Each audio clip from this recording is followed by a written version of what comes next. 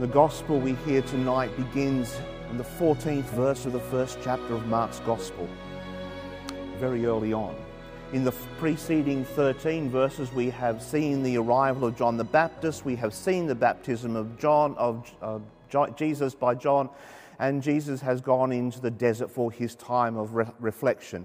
And then he goes into Galilee, all very urgent, all very immediate. The kingdom of God is to be proclaimed in Mark's understanding. There is nothing more important than that. All the other parts of the story of the infancy of Jesus mean very little to Mark. It's something important to be getting on with, and so we will get on with it. And the way he constructs his gospel, his account of the story of Jesus, reminds us, even in its structure, of the urgency of the proclaiming of the kingdom that we are all entrusted with. There is nothing more important. Repent and believe the good news we hear. And then the first thing that Jesus does after beginning that proclamation is to go and find his followers, to go and find those who will ultimately be the ones who continue that proclamation of the gospel, the good news of God, into the world. Nothing is more important than that.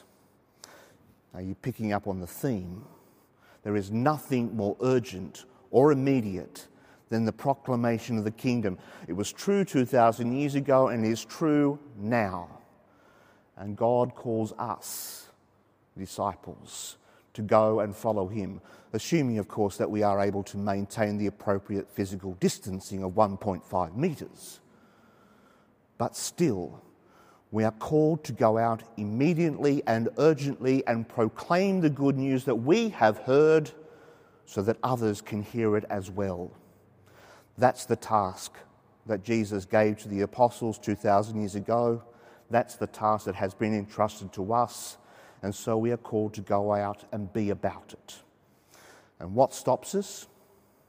Sometimes it requires sacrifice. Sometimes it requires us to give up something that we think is more important.